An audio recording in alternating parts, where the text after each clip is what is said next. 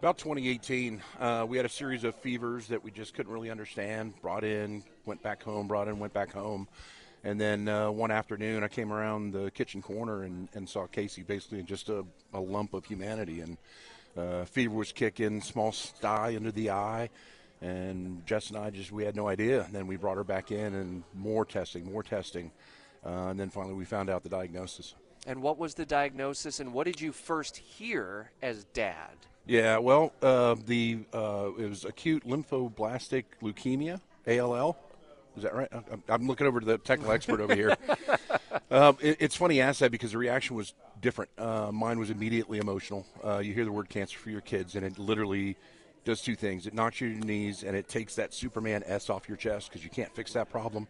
My wife's reaction, she took the book that this organization puts together and basically got technically smart, started reading into all the details, and we met Miss Jolly and met all the doctors. And so she attacked it from, hey, let's solve this.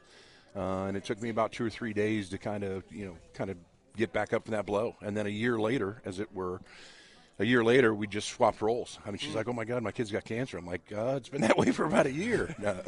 But that's basically our reaction. Was that just the fighter in you, Jess, where you were like, we've got a fight ahead of us? Yes, we just had to, solve what we had in front of us. And so for the first 8 months is frontline treatment, and it's just appointment after appointment after appointment, and you really don't have time to think.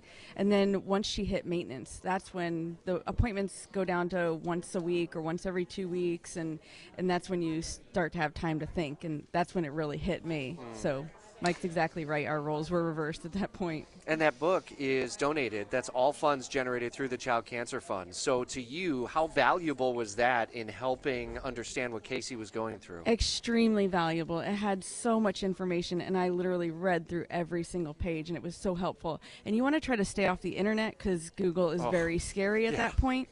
So that book really just helps to put things in perspective and really helps to keep you off the internet but still give you a lot of really good information. So it's definitely invaluable. It costs about $10 to put together one of those books.